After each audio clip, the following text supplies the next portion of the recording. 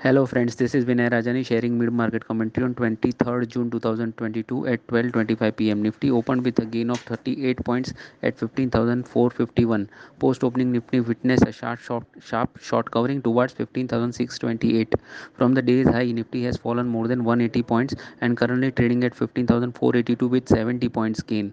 Breadth of the market is strong with 2 is to 1 advanced decline ratio at NSE. Nifty has been showing high volatility on both the sides in today's session.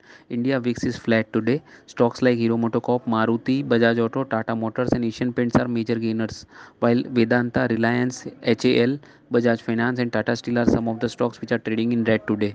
Nifty has got support at 15,380, below which it is expected to extend the fall.